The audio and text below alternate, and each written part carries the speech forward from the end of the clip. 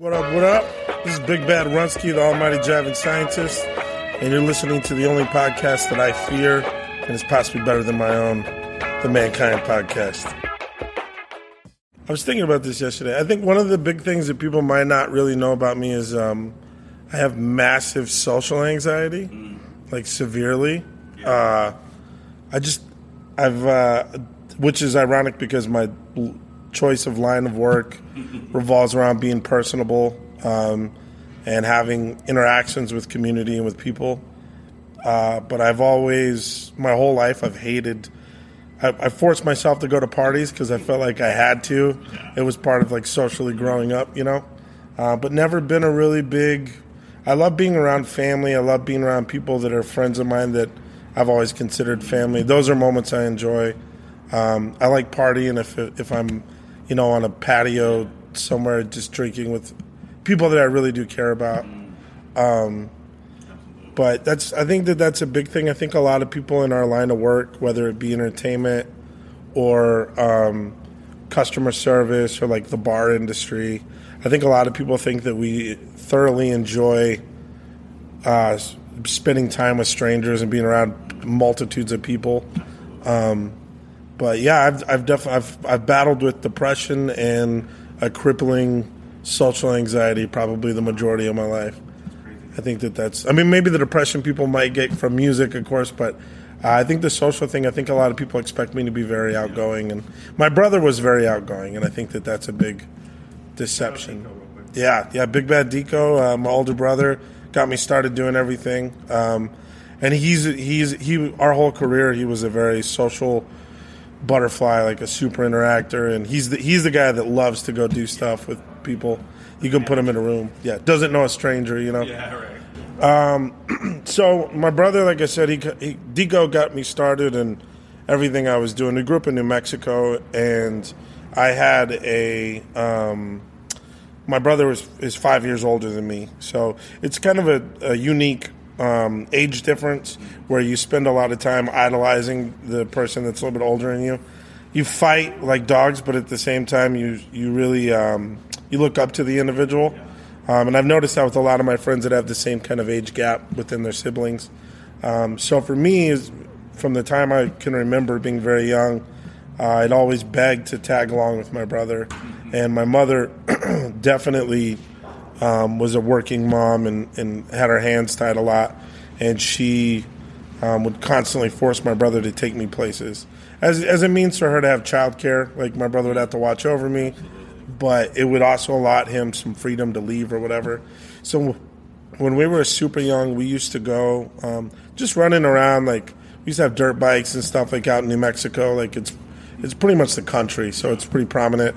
And yeah, like BB guns and shit like that. So we would spend a lot of time just kind of running around in the wild, which was, looking back on it, you know, there was kind of a lot of danger to that. But I mean, it was like my mom was like, you know, if you got your brother, what's that? Was it the 70s? No, it was the the late 80s for me. But I mean, he was definitely, he grew up in that fashion of just, my parents were like, just come home and you'll be all right. So anyways, long story short, I spent all that time with him, and as I got a little bit older, they started calling me Runt as kind of like a nickname, but kind of like to pick on me type thing, because I was always much smaller, and I was always hanging out with everybody. Wasn't I Runt? No, yeah, it was definitely like a you're the Runt, like shut up Runt. Like, and so it became, as years went on, my brother and them got a little bit older, it became endearing. Yeah. And so it was literally my nickname since I was a child that my brother and his friends had bestowed upon me. So once I got into doing music, you need a moniker, and it's always this big thing. And I just picked up using Runt because it was literally what my brother's cool friends were calling me. So I thought, like, this is probably the best fitting name for me. Had a little traction. Yeah, and at the time I was 14, 13, and so when I would go to battles and stuff like that, I was the young, like, little guy. So that's where Runt came from, and I just kind of stuck to it. And as time goes on, it just became more and more of my persona, like more and more who I felt like I was. As a metaphor for music too, I always felt like I was kind of the person that they didn't think was going to make it type thing, or like the survival aspect of it wasn't, The underdog. yeah, and so that's always a fun angle to play when you're doing music and stuff. Yeah, everybody loves the underdog. So I stayed on that, and then Jive Scientist actually came from, at the time you're talking late 90s, so it's like 98, 99, 97, 99, 98. We had a group called J Squad. And this is right after like Def Squad had come out, and we were really big fans of like Redman and Eric Sermon and stuff. And so, right? And so we had to make this basically a business name, because we would go around and do mobile DJing at parties on the reservation. I'm from Gallup, or I grew up in Gallup, so there's a lot of, they'll have like a chapter house, which is kind of like it's like the kind of like the town hall of a real small village type thing. And they're all over on the reservation. So these places would do like teen events and dances and stuff. So we would go out to these and DJ for them and get paid to do them. But that's how we got into doing stuff. And then every time you go to one of these, there'd be rappers from another town or whatever. So that's how I kind of got into the battling aspect of it, and just rapping and kind of doing it constantly. I was already doing it since I was young, but with traveling with the J Squad thing, that's how we began to get some notoriety. And then the time came where we had already designed a logo, and that was the JS that we use currently for J Squad. And the reason why we're J Squad is my name is James, my brother's name is Jason, and our friend that we started things with, his name was Juan. And so it was all J's. Then we started branching into actually recording. And once that happened, it became pretty apparent to me pretty quickly, like J Squad was kind of corn. Like it wasn't really going to, like, it wasn't original. And this is at a time whenever, we used to call it like spitting science, but it was like a lot of the people that we liked at the time were like James Cypherface is always a great example of that for me. Like very intricate with their wordplay, but talking about a lot of knowledgeable stuff. Yeah, absolutely. And so that was a huge influence to me at that time, where Styles of Beyond, like a lot of the guys that I liked at the time were doing that. And so the science became kind of like a metaphor for the foundation of what I was studying at the time, I guess. Yeah. And so I just was trying to find a name that had the J and the S in it, because I love the logo. Yeah. And we were trying to, I remember being a kid and thinking I needed a woo bird. And it was like, I loved the woo bird so much. Like it was this image, but it meant a million different things. And so I always thought, if we're going to be a successful like group, we need to have a woo bird, like something that people would see brand wise. And this is way before I did any kind of like looking into branding or anything like that. But I just knew what the woo bird was, and I knew what I wanted, And so, so then I had to find a name with JS in it. So derived from science, just being kind of what we were into, what I was trying to do at the time. And then jiving just came from needing a J word that would fit with the idea, right? And so when we said it, it was Jiving Scientist. And the idea was that we were taking the jiving being like the creative aspects of ourselves and adding that to the science of what we're studying, which was music at the time. But it was much more of like an umbrella term, because we were doing graffiti, we were doing art, we were doing dance. We were doing, production, DJing. So it was kind of like, we started out as like more of a crew of a collective of just creative people. So the term had to kind of embody all of those things, which I think it did. And then just as years go on, you stay with your name, and then people start affiliating you with it. And we'd even had a couple moments where we'd been encouraged to change it. To like what? Just to like Runt and Fan or something. We actually had a deal put before us that was a record deal with a pretty prominent artist, and they just wanted us to change our name, and it was something that I told them I wouldn't do. Yeah. And so we ended up not taking the kind of little deal. I mean, it wasn't a big thing, but it was something that like, it was a moment where I kind of had to reflect on what our name was and whether I had to attach to it or not. But Like when I was 18, the first thing I did was went and got a tattoo, like on my chest of it. Like it was the commitment, All in. and then so later down the road when someone asked us to change it, which even our current label right now, I received the email about that and I was like, here's the thing, here's why I wouldn't change it. Right. Because it does remind me of where I come from constantly. And I think that no matter what success or lack of success I seem to see, that name is always, it's just funny enough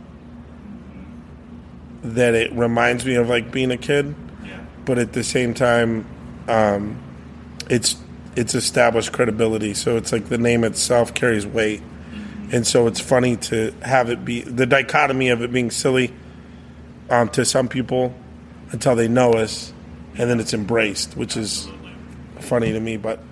Yeah, so that's Jiving Scientist derived basically from meaning the JS word. I think I'm in a weird spot where I have a large catalog of work, and I think that voice has changed quite a lot over the years. I have 10 full projects that are available in rotation to some degree, and I very much think that I had a vision of what my sound was trying to be when we put out our first couple of projects, which was boom bap, which was... I was trying to pay homage to the things that I grew up loving and embracing, which was a lot of like East Coast, like Wu-Tang and like Killer Army and like, and Gangstar and Tribe Called Quest. And then very much West Coast DJ Quick and like G-Funk and Dre and gangster rap just as a whole. All of these things affected me a lot. So I think in my early work, I really tried to duplicate that sound, which I think you do, until you learn what your voice is. I think so. I grew up mostly in Gallup, New Mexico. Gallup, New Mexico has a real heavy Chicano and Native American influence on all aspects of life there. So as a child, I was a minority. I'm white, and so like.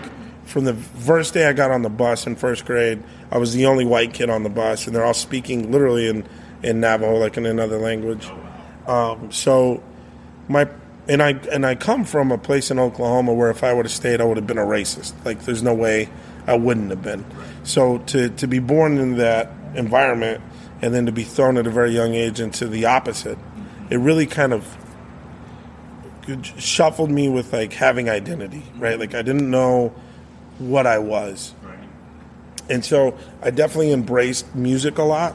That was a great outlet for me to feel empowered. And so all of those influences were important to me as I was growing up.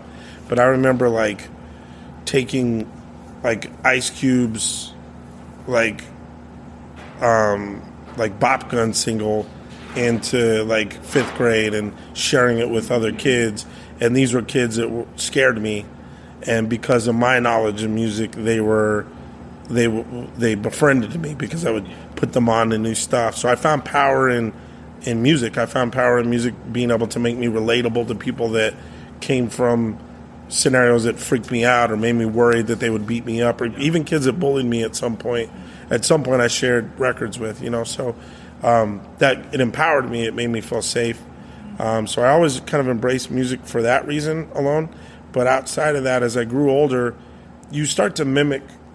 You get into rap the same way that everybody else does. Like, you start to mimic it. Like, you learn all the words to a Too Short song. Mm-hmm. And that was what happened to me as I started learning the speech. And once I learned the speech, then the language became apparent to me. And I've always felt that rapping is a language. It's not like a skill set that you're born with or something like that. You subconsciously learn to speak it, and that's what I think it is. I think it's a language. And so at that age, I started learning the language, and then I found power in writing my own raps. And by the time I was in junior high, when you're trying to find out if you can be cool, you're trying to get the girls to notice you, I found out that I could rap in the halls and in the lunchroom, and people paid attention to me all of a sudden. Yeah. And that was at a time when I was struggling with like getting bullied a lot. And so it became empowering for me to be like, well, You might be able to physically beat me up, but you can't beat me like rapping. I'll win every time. And then that became just, it forced me to continue to look at doing it. And that was majority of that was freestyle at the time. And that was it was late 90s. Freestyle was still very relevant. And so I learned a lot doing that constantly. And then it wasn't until probably I want to say I was 16 that I started writing. So it was much later that I actually wrote. But it was up until then, it was just freestyling because there was a lot of that happening. I think starting out, we never really had goals. It was filling the time.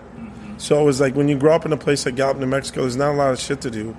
And so we were always looking forward to the next battle, to the next B-Boy event. So in the beginning, it was filling that time, you know. And then as that moved on, Fenn had got a computer when we were like 16. And this is right when Acid had come out, which was like, it was the first multi-tracking program that was under $30. So that changed a lot for us because we never had the means and never had the equipment. And once that happened, I knew right away, okay, now I have some things I need to get. I didn't know anything about production, but I knew Dre and everybody used the MPC 2000. It was in the back of the CDs. It was everywhere. So the first thing I did is I went and looked up how much that cost. That was like $2,500 at the time. I got a job working at a Holiday Inn Express. So my first goal was like buy an MPC. It's like I don't know how to use it, but I know if we have one, then we can make beats, and then we can go from there. So I worked there for 2 years. And then eventually purchased an MPC. By the time I was like a sophomore and junior in high school. And then I remember we got it. It took us a week to make sound. We didn't understand it. We thought you just bought it and the box just had beats in it. You know, we didn't realize you had to bring stuff in. And so that was the big goal. And then once we got that computer and everything, it was like, okay, let's make an album. So one of our founding members, this guy Chase Crusher, he real important influence on us. He sent us a zip disc at the time, and it just said "Merry Christmas, Runt," and it was all samples. So it was all loops and drum breaks. We were really fortunate to have that because we got to sit with it and learn how to work. So we did that. And those were like my early goals, you know, was to just get product done. And then I graduated high school, and a big goal for me, I remember leaving Tucson, or Gallup, and all my friends went to college in Albuquerque and Cruces. And I thought, I'm going to go to Tucson, and if I could just open up for a group I really, really like, that was my goal. I literally said to myself, if I get down to Tucson, open up for like Atmosphere, that would be it for me. That would be really the biggest goal that I had. I got here, and within 2 weeks, met Dwayne, this gentleman, Dwayne, that ran a hip-hop shop called Frequency, and gave him our demo. And then like a week later, he hit us up and asked us if we wanted to open up for the God Loves Ugly tour, which was Atmosphere. And I remember leaving down on Congress Street, leaving his shop, and tearing up. It was like one of the first times I had like a music thing happen, you know? And I remember after he'd asked us, we were leaving. It was me and my brother leaving, and I remember just thinking like, shit, okay, this is what you asked for, you're here. Now what? You know, and then we got home, and that's when a lot of our DIY, what is it called, do it yourself? DIY. That's when a lot of that really got started for us. We got home, and we had, we just had a lot of people that were creating with us at the time. And we got home, and we all just kind of hunkered down and really started planning out, like, okay, if we have this big show with Atmosphere, like here, we know there's going to be so many people here.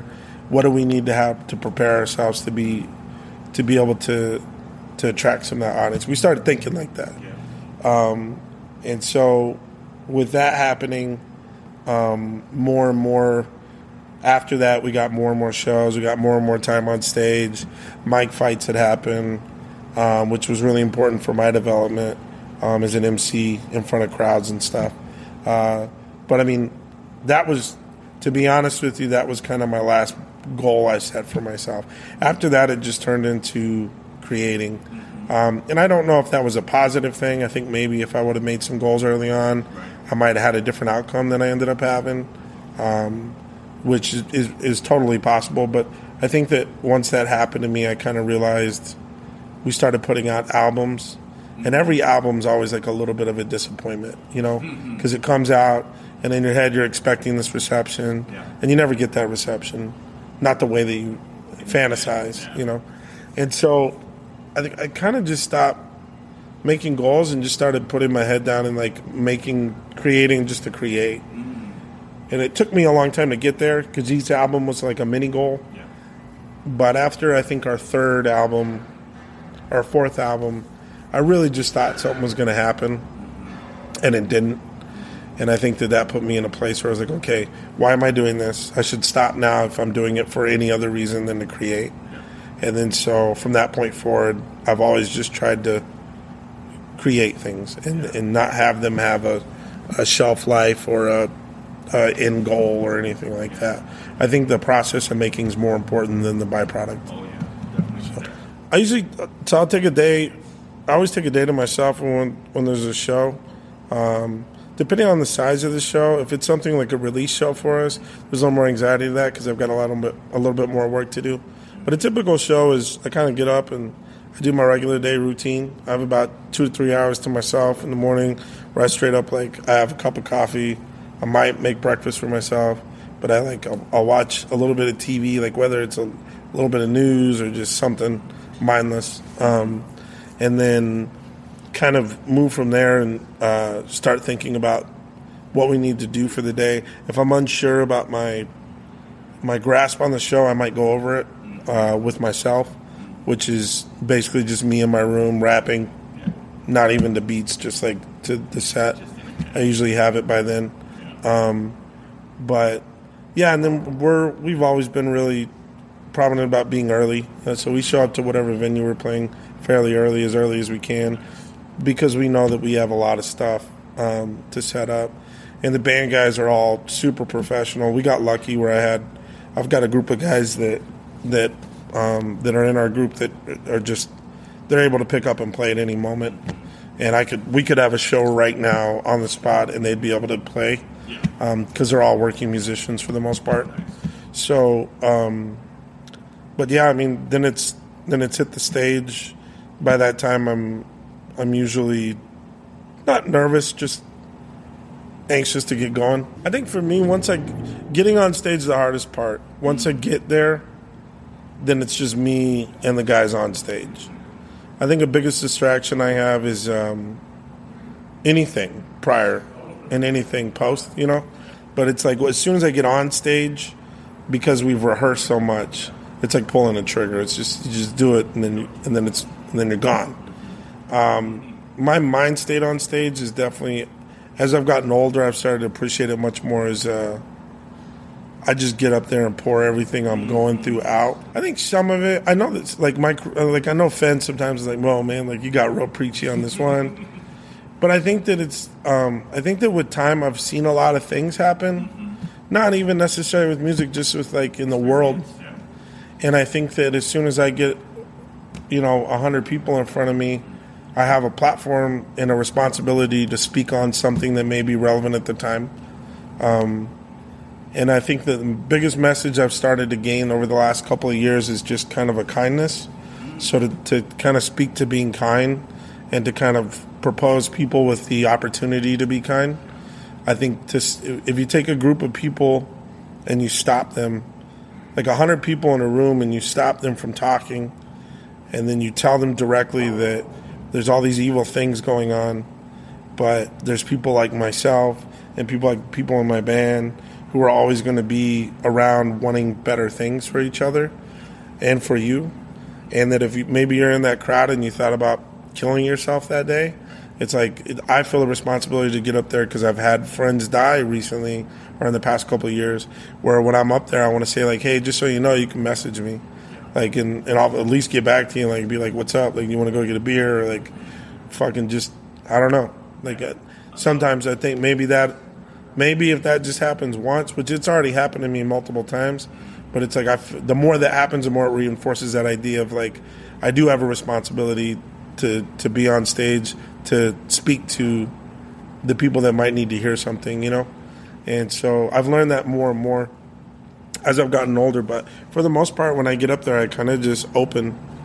And I think that it's church for me. It's an opportunity to like just be with people, you know, and commune. And that's the biggest thing, is that you're sharing that time with people. And the bigger the crowd is, the easier it is for me. And that's just like mob mentality stuff. But it's like that, you know, when you have people in a world that's constantly grabbing their attention and sucking it for like 15 seconds and throwing it away, somehow you can get on stage and hold people's attention for 45 minutes. That's a rarity. So it's like when you do that, you have an opportunity and a platform to speak towards changing things or being positive. And those are things that I'm trying to speak to now later in my career, because I feel like I have a responsibility to do so. I think we definitely will look at what we're playing. If I'm playing a crowd of people that I know our music, we select different music. I think that I make very slow music. I don't make really hype shit. I make kind of like dark stuff. Yeah, and but there's, you know, sometimes I play a crowd that's what they're looking for. We try to play that. If we're playing a show that's like a different artist, we don't sound anything like them, we'll play a little bit more of the stuff that's upbeat, or we'll tailor the music to be a little more upbeat, which is the beauty of having the band, because we can take a slow song and then go like, let's bring it up, you know. And a lot of times we play that shit by like when we get to the show, we kind of just exclude slower songs. We can do some of the slower songs, but I only do them in like, you know, for a crowd that I think wants to hear it. If we tour, I usually do one of the songs that's popular. Yeah. That's the big problem, is that my songs that are popular or do well for me financially on like streaming platforms are, you play them at a live show and they're just like, whoa, like down, like sad, you know, and they're not really upbeat. Right. So we've done a good job of like taking those songs and making them a little more upbeat. But I mean, selecting songs is really, basically I'll shoot out 7 or 8, and then Finn will whittle down a couple that he doesn't feel like is going to work, and then we take that to rehearsal, and then the band just kind of plays. And sometimes they'll be like, we should play this, and then we'll try it and see if it works, and if it does, we'll throw it in the set. But yeah, selection is just crowd-based. I try to play it like a DJ would play. One of my favorite quotes is from a DJ Z Trip, and I can't remember it verbatim, but he literally, it just says, like, you need to know your crowd. Like, if you're playing at a wedding, like, you need to play YMCA. If you're playing, you know, at an ACDC concert, you need to play Megadeth. You know what I mean? Like, knowing who you're playing to is important, and, you know, people don't, if you go in doing the same set all the time, people aren't going to, like, you're not going to be memorable. Yeah. It's just the same shit. Know your audience, for sure. I think we're super healthy right now. I think I have a different perspective because I run a venue, I think, so I'm getting to see a lot. But I think that there's a lot of hunger. There's a lot of talent. There's a lot of room for growth, too. Half of my shows, rappers get up and rap on top of their lyrics, which is something that I hate and I wish wasn't happening. But another half of those guys aren't. Yeah. And I'm also... Yeah, and I'm also getting to have conversations with some of those people that do that, and they're like, oh, well, you know, no one ever told me that. And it's like, well, that makes sense. Like, you know, so I think that we're, as a community in Tucson, I think that we're healthy. I think we're more in a better place than most cities in the country right now. And I think that has a lot to do with our size and a lot of other things, but... So I think that we're good. The region, I have a lot of belief in the region. Albuquerque's a very strong scene, and they have a lot of tradition within them, which I've always thought is really important to a scene being strong. Like, there's a lot of OGs in Albuquerque and shit. And, yeah, and they hold true to that really hard. Phoenix, I'm always seeing new things out of Phoenix. My only discrepancy with Phoenix is that I can't personally keep up. There's a lot, and it's so spread. Flagstaff seems to be doing really well. Mike Hogg and all the work they're doing up there. And Santa Fe also too. So I mean, I feel like the region's doing really well at the moment. And compared to most of the other cities, when I go tour, I almost never get the kind of acceptance that we get in our region. So I definitely see, like, we treat artists in a certain way here, which is important. Obvious for us is Meow Wolf in Santa Fe. Beautiful. Just because that's anyone that ever plays there has that reaction. Mm-hmm. We played the first rap show that ever played there when they opened was us. Nice. And we played a sold-out show at St. Francis, who's our label mate when we're up there. So those two experiences were, giant for me. Outside of that, though, I think favorite place to play is probably Gallup, New Mexico, where I'm from, just because it's a different crowd. Yeah.